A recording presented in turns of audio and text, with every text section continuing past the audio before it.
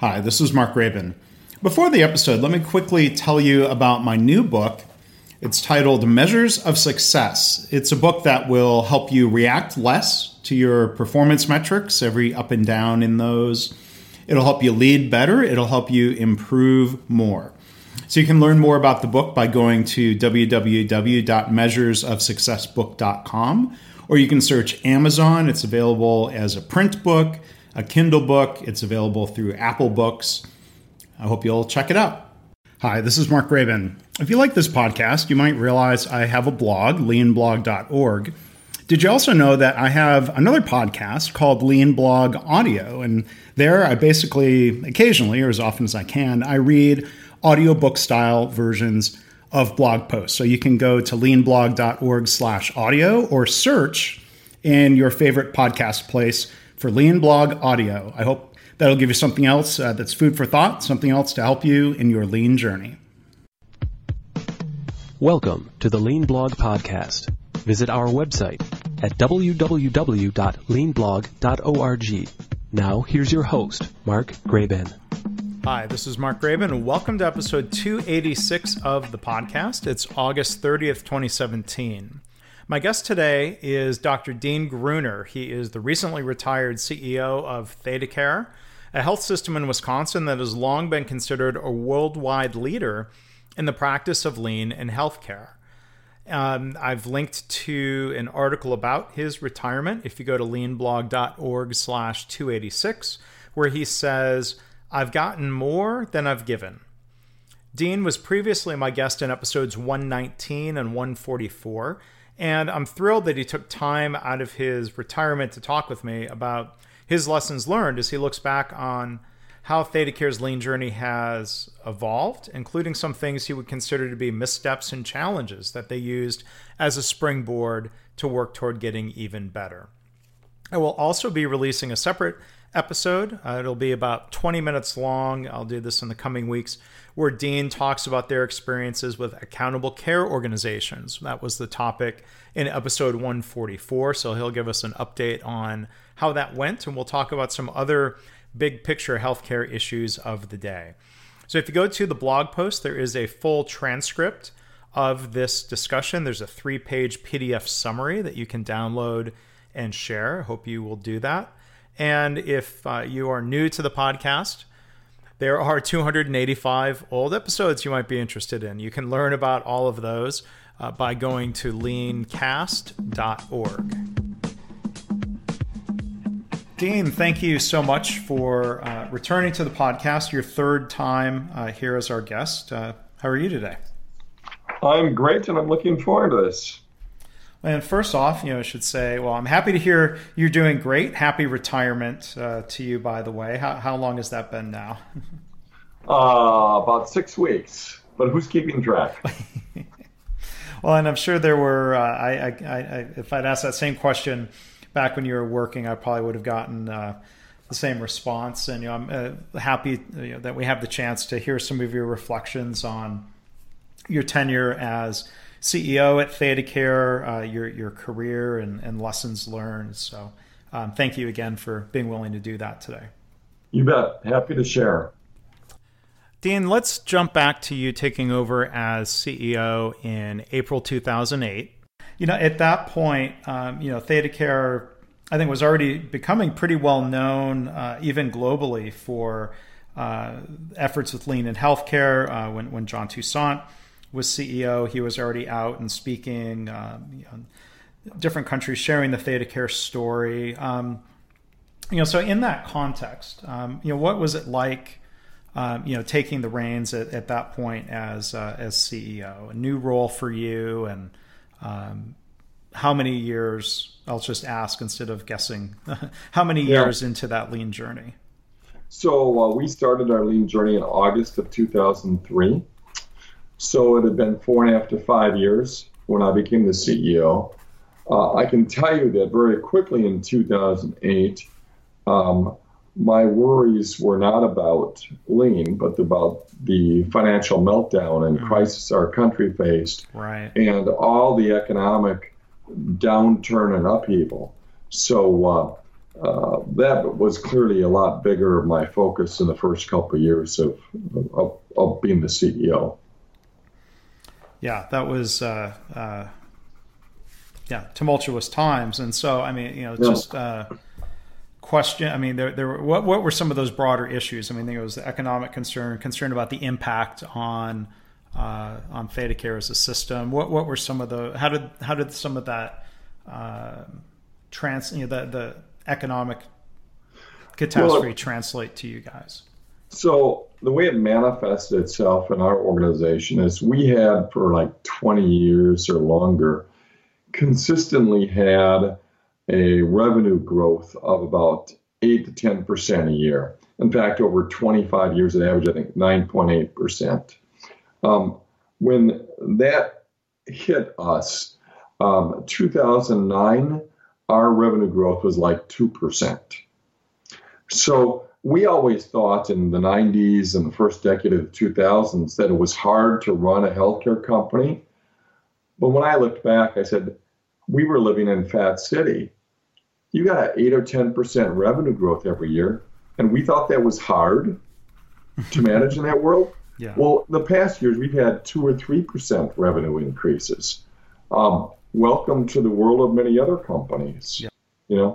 So it has caused us to be very diligent about our expense management.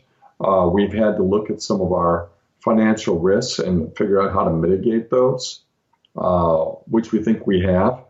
And then we, of course, kept continuing our improvement work using a lot of the lean principles and our lean thinking through the years. Yeah.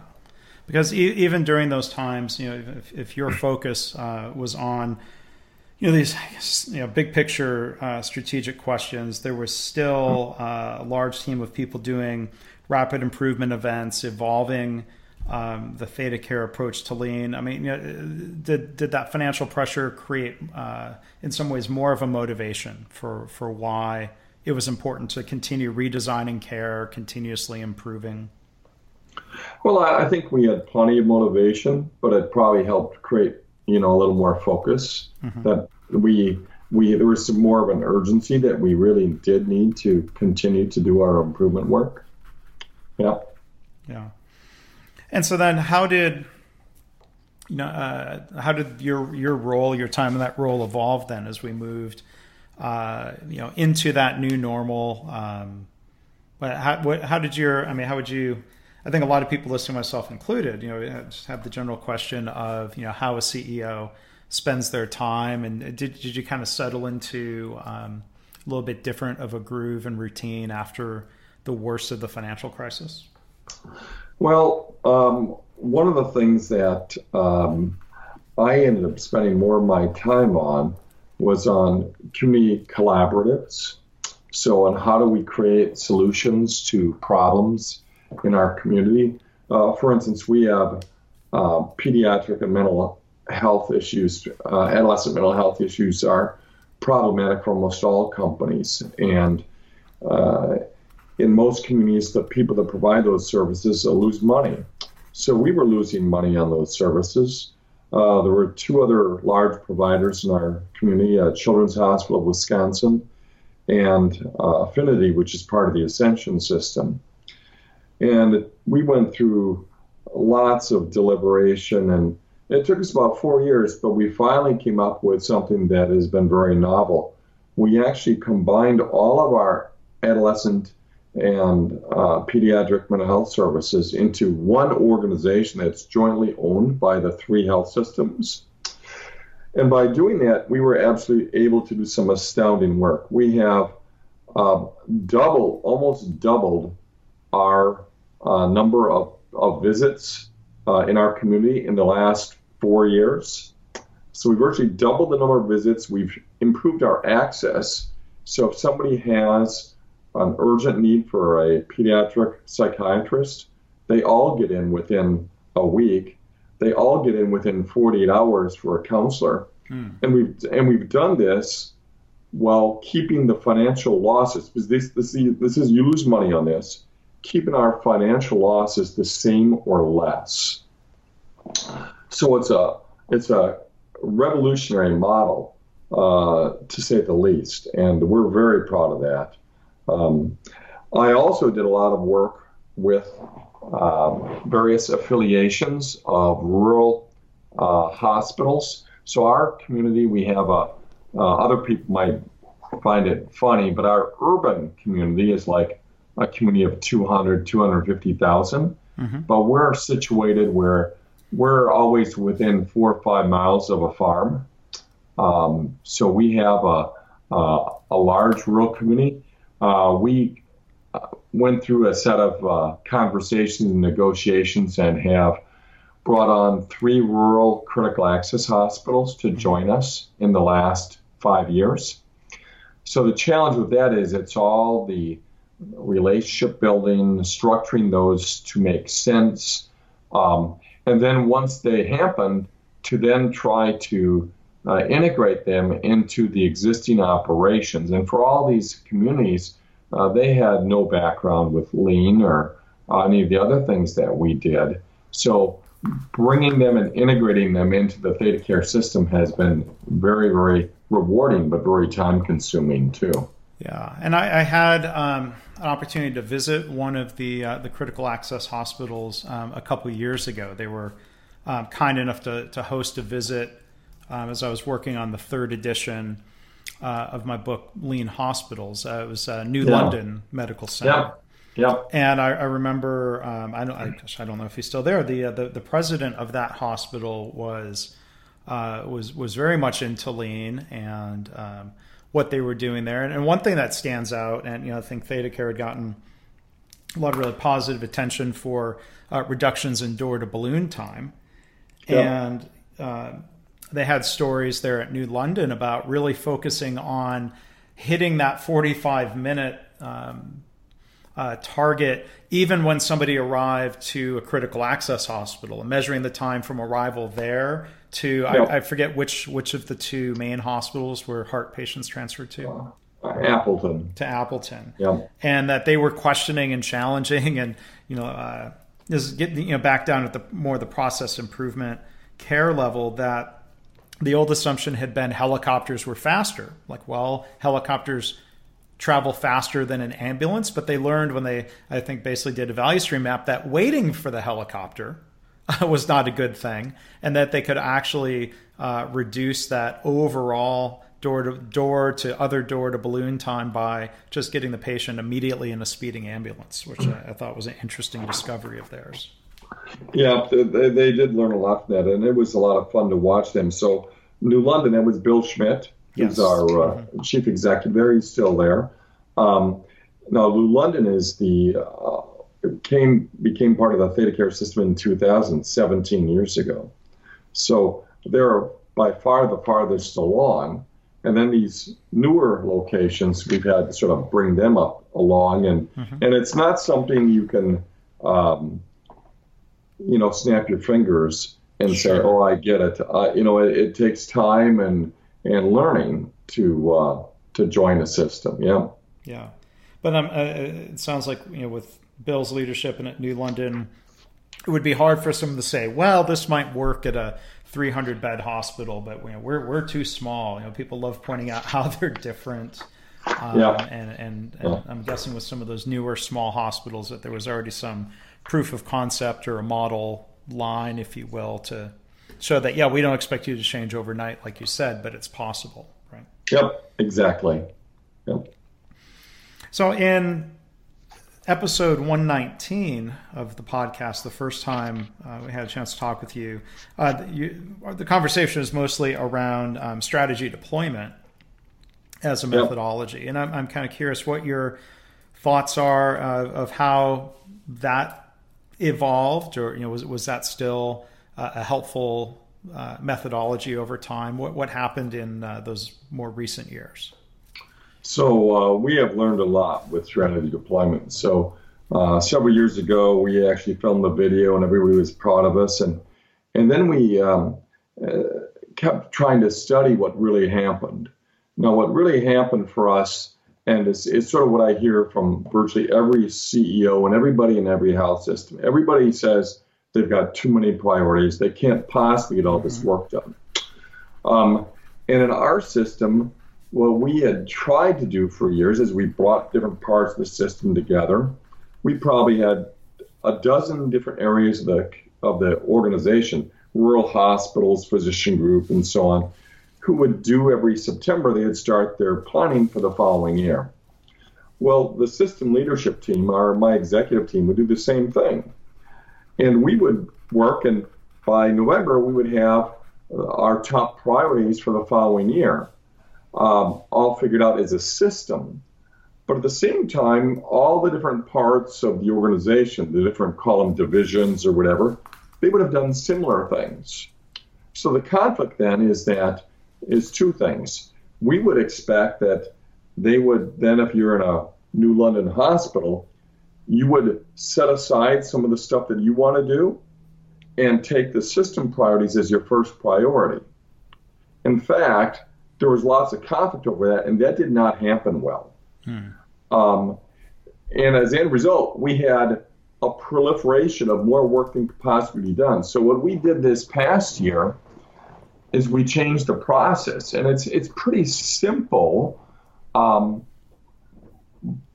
if it was easy to figure it out, we would have done it 5 years earlier. So what we did is we had all the people that did the planning in these various divisions or departments. We brought them all together. There was 30 or 40 people. We started in September to create the system-wide priorities. And I challenged the team and said, I want you to get down to 3 things. Now, to be honest, I didn't believe they were going to get down to 3 things. Sure. But I wanted them to focus. What they did then is, as a group of 30 or 40, within 6 weeks, they agreed on the top priorities. And there were 3 things. 3 things. And then each of the leaders, or the couple people leading each department like New London, went back to create their New London plan that would support the system-wide 3 priorities. So we've been incredibly more focused this past year than we had previously. So even though we had gotten a lot of recognition for our strategy deployment because everybody could see the cascade and we used sort of a triangle for a visual with that, it wasn't as pure or as effective as it might have seemed. Yep. So now we've gotten much more focused.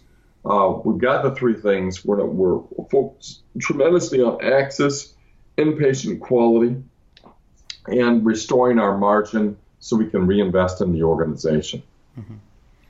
So would you say, am I hearing you right, that, I remember even back when that video was made and I was there with, the production team, that there was focus around the true north focus areas and metrics, but you're saying there was less focus around the activity, or it's just less understanding that limiting the activity really made a difference? So I'm going to say something harsh here, but amongst our team, we believe that we, at a certain point, started to read too many of our own press clippings. And we stopped studying what was really going on. What was really going on is that although we had strategy deployment, we had misused some terminology. So, for instance, True North.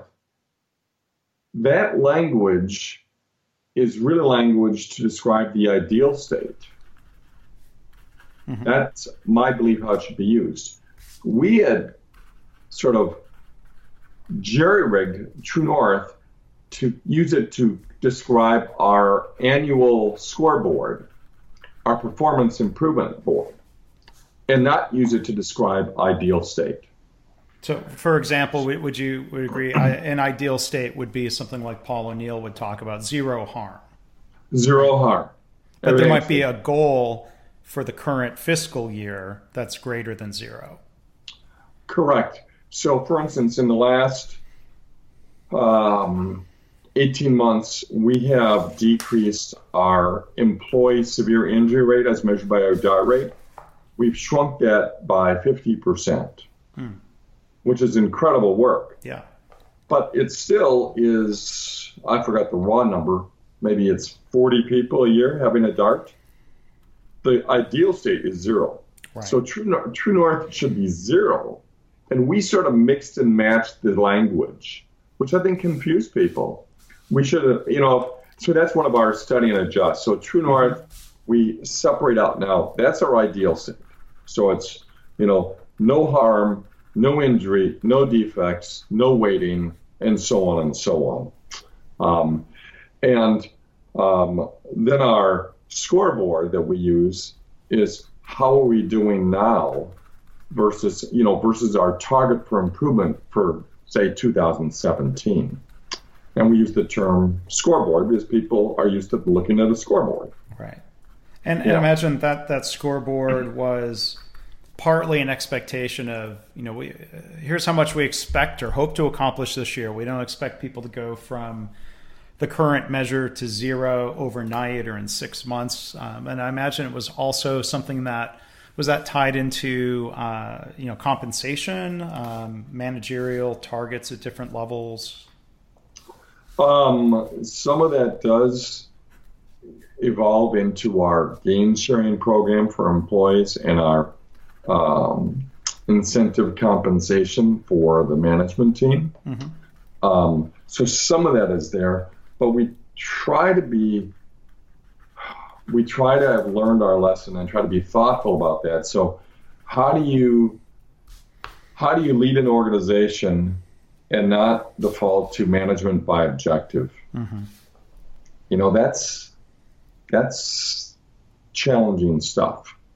Yeah. Yeah, and what are the biggest challenges related to that? And by MBO, or maybe give your definition, because different listeners might have different definitions of what many would call an older management style or different management style than lean management, right?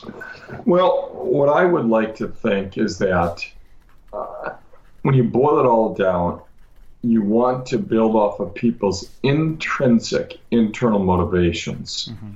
and avoid turning their internal drive to make the world better into some extrinsic measurement system. But that's hard to do.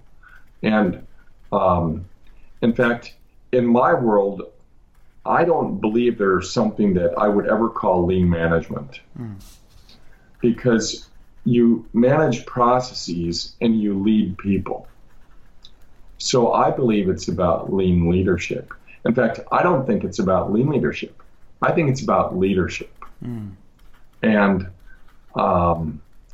we've had to learn a lot of things along the way that have brought me to that conclusion, but they took time. There's a reason why you don't go to school at age 5 to kindergarten and graduate from high school as a 6-year-old.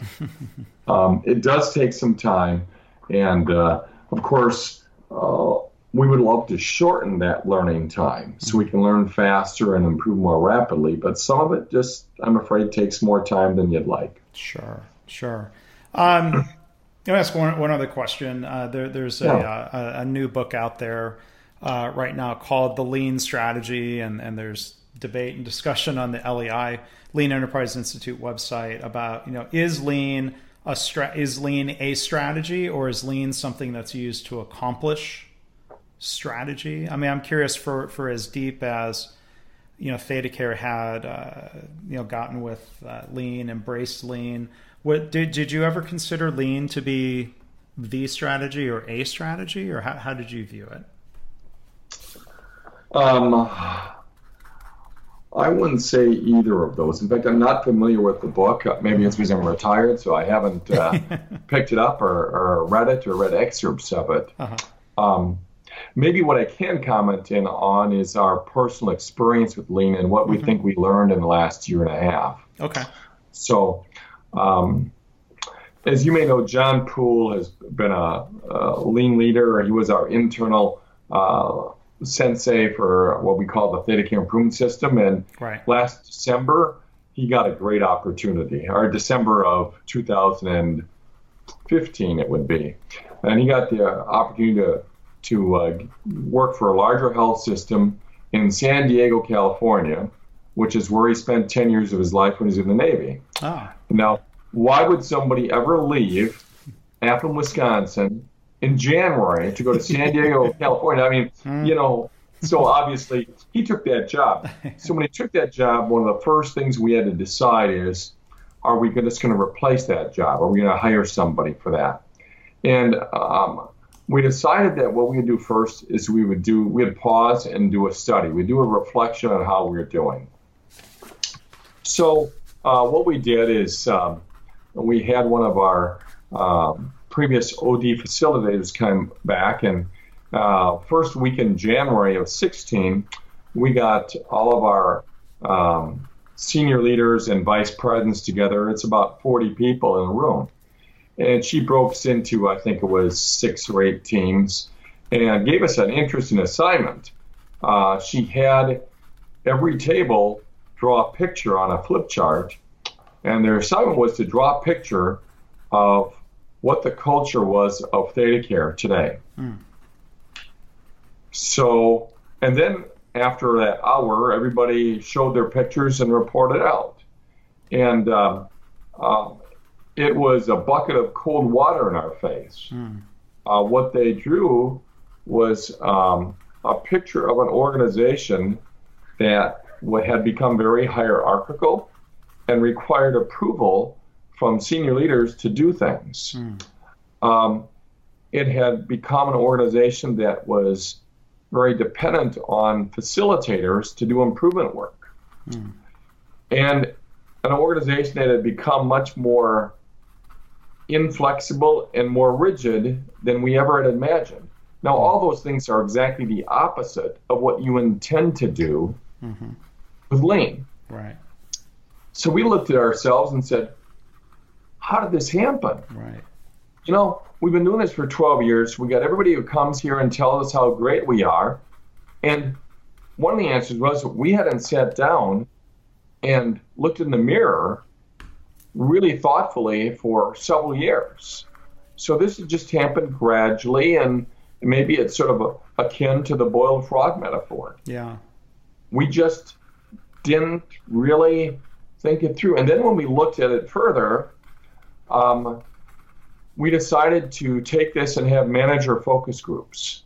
So I challenged the team that I wanted to get through all this within 60 days. So we had to learn all our lessons within 60 days. We couldn't wait forever to make a decision. So Kathy Franklin went and met with, I think it was 15 different groups of managers, all with about 10 to 15 groups. So like 150 people. Same process. Have them draw pictures, what it shows. So at the end of this time, we came back together a month later. We had 40-some pictures in the room of what people felt the organization was like. And it just was not pretty. It was the same thing, rigid. So what we learned from that is some people had interpreted Lean that it was all about creating standard work.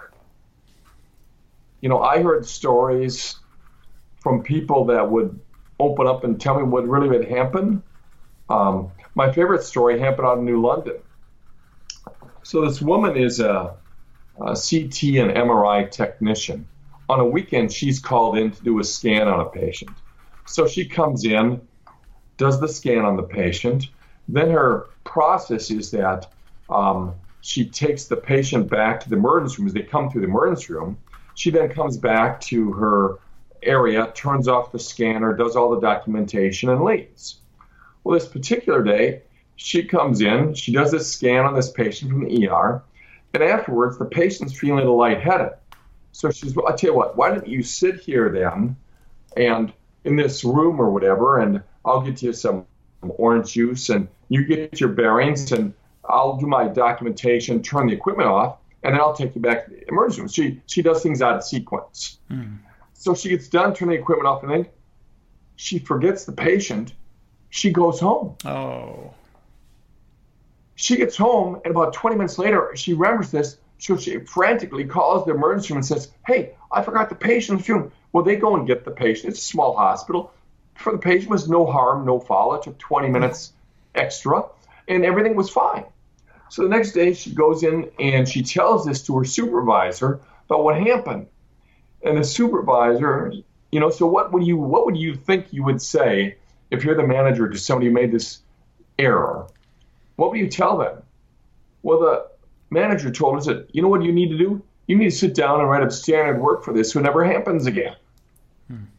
Well, there comes to a point where people stop thinking and they started to say standard work is the solution for everything, when in reality, we pay people to think. Sure. And to learn. So we had gotten away from that. So, we came back and then we decided to, and we thought more deeply, and we read some of the stuff from Michael Hoseas and Gary Convis and Jeffrey Liker and some of the things that they had written about it. So, I've got I got two favorite quotes that I've got here in front of me. So from Convis and Liker and their Toyota way of the culture, said, if there is a recipe for Toyota's success, it is deep, time-consuming, and expensive investment in developing everyone in the organization and truly believing that your employees are your most precious resource. And then Michael Hoseas, the most common mistakes in implementing Lean is thinking that Lean is a set of tools to be delegated to some Lean champions to implement while leaders go around running the business as usual. Well, I would say we made some of the mistakes that they referenced there. We developed a group of ThedaCare improvement system facilitators to do the improvement work throughout our organization. And yes, I still was on a rapid improvement at least once a year or more often, but we stopped spending time investing in leadership. And we sort of assumed that if you were a TIS facilitator, you were capable of doing anything. So some of the mistakes we made is we undervalued subject matter expertise, and we'd have somebody who was a facilitator for a couple of years and say, well, they're ready to come back and lead a department. Do they know anything about that department? Well, not really. Well, they'll learn because they know how to do improvement work. So we dumped them back in some departments, and we really weren't very respectful of them by doing that. We put them in situations where there was a high failure rate because we undervalued subject matter expertise. Right. But if we had thought about it, we would have said, we need subject matter expertise, and we need, to know Lean, and we need to know a lot about leadership and how do you lead people forward. Right. Well, it seems like... Yeah, so that's... Go ahead. Well, I was just going to say, and it seemed like, there's a lot of ands with Lean. I remember, my first job out of college asking, a Toyota trained plant manager, our quality is bad or our cost is bad. Which do we need to work on first? And he said basically, well, no, it's not or, it's and. We're going to work on them together. When you talk about standard work, it's not standard work or creativity and Kaizen and continuous improvement. There's an and there. And maybe a role for facilitators and a role for subject matter experts and keeping that all in balance, perhaps. Yep. And so what we've done in the last year and a half is we've merged our facilitator group, if you will, our TIS group, with our organizational team into one group of a dozen people that we consider organizational excellence. So our belief is that the ideal person to help other people with improvement work has a deep understanding of Lean and a deep understanding of organizational development and people. Right. So they need to have both. Right. So, about 6 or 7 years ago, John Shook, I think, had a great learning, and he drew this balance beam, this balance between people and the social side of change and the technical and the process side of change. And I think that was a big jump in learning at that point. But what we've come to believe over the last couple of years is that still is somewhat flawed, that picture. Because really, you don't have people here and a process over there. People are in processes. Right. So it's that integration of people within a process that is what you need to have. And that's where investing in people, developing them, and in my mind, served by leaders, who really respectfully do that. That's where the magic is, I think. So I would say that Lean really sped our improvement journey for a bunch of years. And then probably for a couple of years, the feedback is it might have actually slowed our rate of improvement for a couple of years because we were learning some difficult lessons.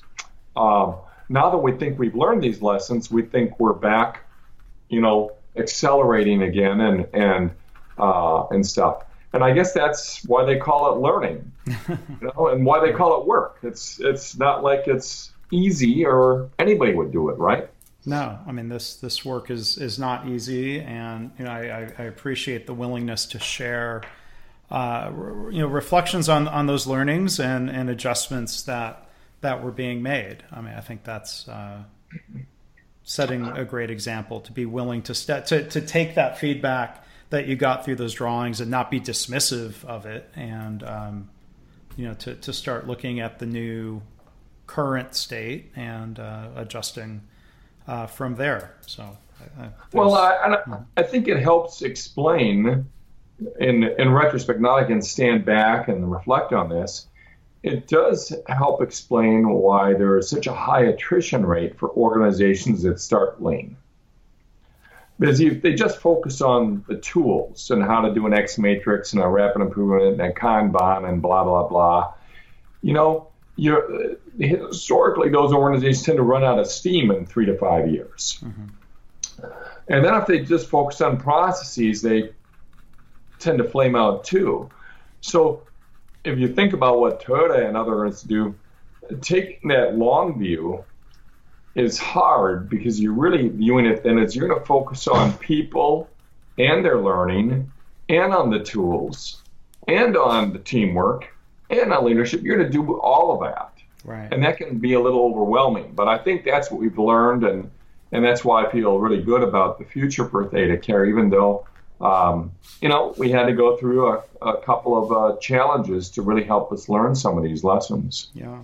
Well, and, if you look back, history with Toyota, there are people who have talked about and written about how the Toyota Georgetown plant, with its couple decades of history now, went through phases where, they sort of discovered and reflected on the idea that they had lost discipline on some, key practices related to the Toyota production system and had to similarly sort of step back and rededicate to some things. So, I think that it's, big, complex organizations, it's difficult to change them, and it can be difficult to, maintain diligence around things. Yeah. So one aha I had last year was reflecting on the problems that faced Toyota about 5 or 6 years ago. If you might remember, they had this episode where a police officer in California rented a car and ended up with uncontrolled acceleration, and he and the family were killed, and there was an outrage over this, and they were alleging that it was Toyota's faulty accelerator problems, and the CEO of Toyota came before Congress and apologized. Mm-hmm. But what did he say, though, with that apology? He apologized, even though later on NASA would do the investigation and find out there was nothing wrong with the accelerator problem. Mm-hmm. The problem was the police officer rented the car and somebody had put the wrong size floor mat in the car. Right. So that was the problem. But what he said was, we have grown too fast. We've got big company disease. Mm-hmm. We have not invested in our people enough. So when he did that root cause analysis, he boiled it down and said, we need to redouble our efforts on developing and training our people. He didn't say, oh, we've got to do more Kanbans. Right. Or more this or that. It wasn't a reinvestment in the tools or the process. We're going to reinvest in our people. And I thought about that and said, if I had been able to understand that when I heard that on the news 5-6 years ago, I would have done things differently. But, hopefully other people can learn from this and not have to go through quite the same experiences that we did. Yeah. But it will make us better, and it'll make us stronger for having learned these lessons. Right. Well, and that's why this phrase I've been using, that we're always practicing.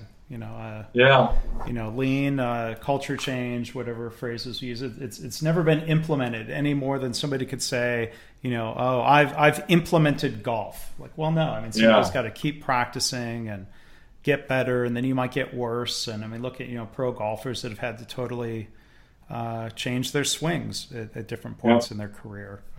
Not because they're terrible, but they thought that's what they needed to get even better. Yeah.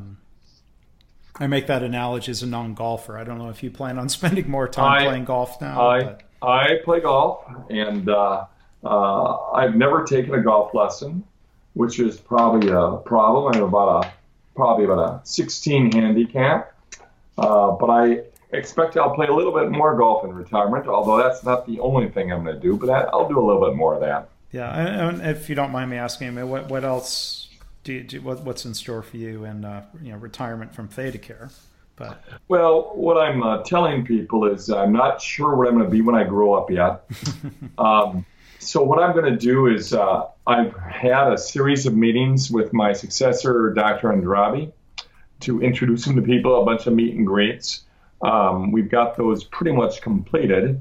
I'm going to take the next month or two off. I've got a list of about 10, 12, 15 things on my list. And what I'm going to do then is get to probably October, and I'll start thinking about which of those things I want to do. Mm-hmm. And maybe more people will call me up with ideas. I'm open to ideas. I'm just not going to make any commitments probably till October, until I have time to sort of get away from it all, reflect on what would bring me joy, where I could contribute. And some of that might be with ThedaCare. Mm-hmm. So it might be with Lean. So it might be with community work in our community. I'll have to figure that out. But I fully expect that I'll probably end up working 20 hours a week or something doing stuff.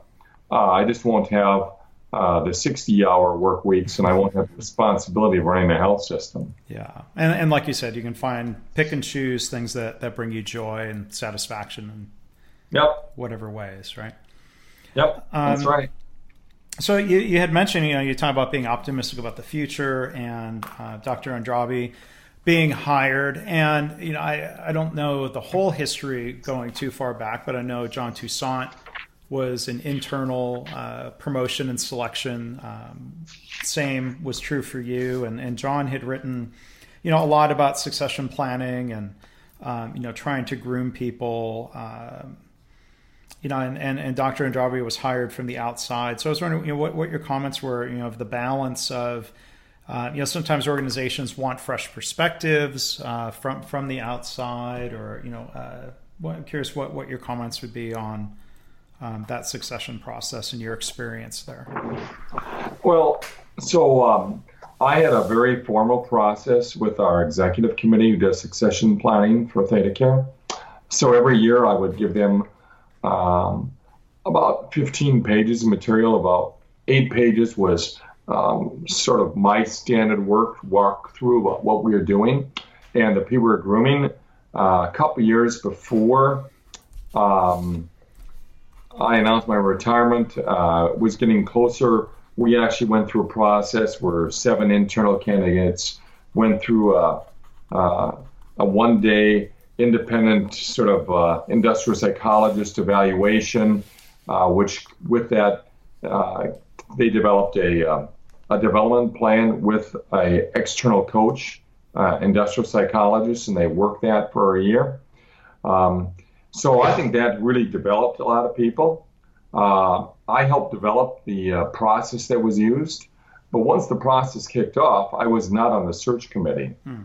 So that was a little strange. But we had some fabulous people on the search committee, including previous board chair who had been on the board for 10 years, knew us well. And in their judgment, after going through all this, they felt that although we had some very strong internal candidates, that Dr. Andrabi was the best candidate. So, I was not one of the insiders in that process, so I certainly can see why they chose him. He comes from the Toledo market, which is probably 3 times our size. He's got fabulous experience. He's a family physician like me, so what could possibly go wrong, of course. But he has run, residency programs, created a statewide ACO with over 3,000 physicians in it. In the Toledo market, there are, I forgot how many, 7 or 9 hospitals. There's like 8 or 9 helicopters. It's much more complex in our marketplace. So you might say, well, why is he interested in coming to join ThedaCare? Because he's the CEO of this region of Mercy Health, which is more complicated than what we have here. And frankly, as he tells the story, he'd been following ThedaCare for 8 or 10 years. And it was one of a handful of organizations he would consider leaving to join. And being here, he's the system CEO at the system board before he was the regional CEO with a regional board. Right. So in that respect, it is a bigger responsibility, but in a smaller market. And, he's a very personal guy, very smart guy with great experience. He is very familiar with Lean. As in Ohio, I've learned they call it Lean Six Sigma. He's got a son who's a black belt, his oldest son. He's seen Lean, when done well, accelerate organizations, and also seen it slow organizations down. So I think he comes in as a huge supporter of improvement and of working with people. So I think he will do well. But right now he's been on the job for whatever it is, month and a half. So he's just drinking from a fire hose right now and trying to figure out where we go from here. Yeah, well, I'm sure, and certainly wish him the best and everybody at ThedaCare. I've met a lot of really fantastic people at ThedaCare. My different visits and involvement in different ways as ThedaCare people have traveled and shared their story. I've always appreciated that willingness to share with others, and I think here's another and to be very humble, at the same time. I'm thinking back to one of the ThedaCare facilitators being at a conference and saying, with a lot of humility that there's some things that we've done well, but you shouldn't just copy what we did. Learn from it and go make it better. And that's one thing I've appreciated, and I'm sure a lot of that comes from your leadership and other senior leaders there at ThedaCare. So thank you for that. Well, I don't know if I deserve the credit for it, but I'll take it, because that's exactly what I'd hope would happen for people in our organization. Yeah. Well, this has been a real pleasure. Appreciate you sharing your thoughts and reflections and really honest, heartfelt reflections. So can't thank you enough for doing that and continuing the sharing and the continued practice and the continued learning.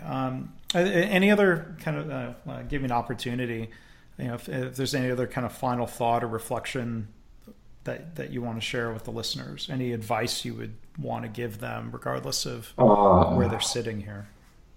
Yeah, the advice I'd give to them is something I learned from the chair of the Department of Psychiatry at Mayo Clinic about 25 years ago.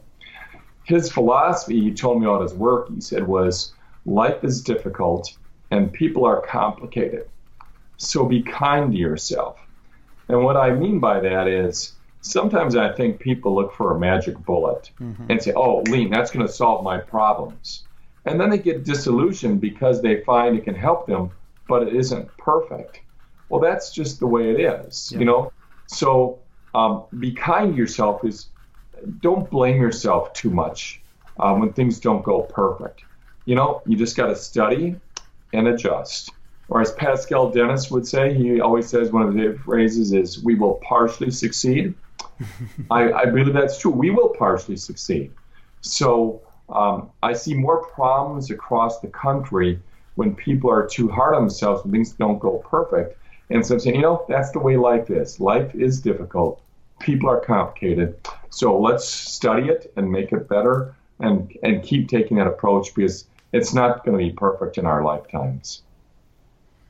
Well, that is a great thought to end on. So thank you for sharing that. It gives me, as always, from your comments here, a lot to think about. So Dean, thank you very much for joining us on the podcast. And again, congratulations to you in your retirement and figuring out your next adventures. Okay, thanks so much, Mark. Have a great rest of the day. Thanks for listening. This has been the Lean Blog Podcast. For lean news and commentary updated daily, visit www.leanblog.org. If you have any questions or comments about this podcast, email Mark at leanpodcast@gmail.com.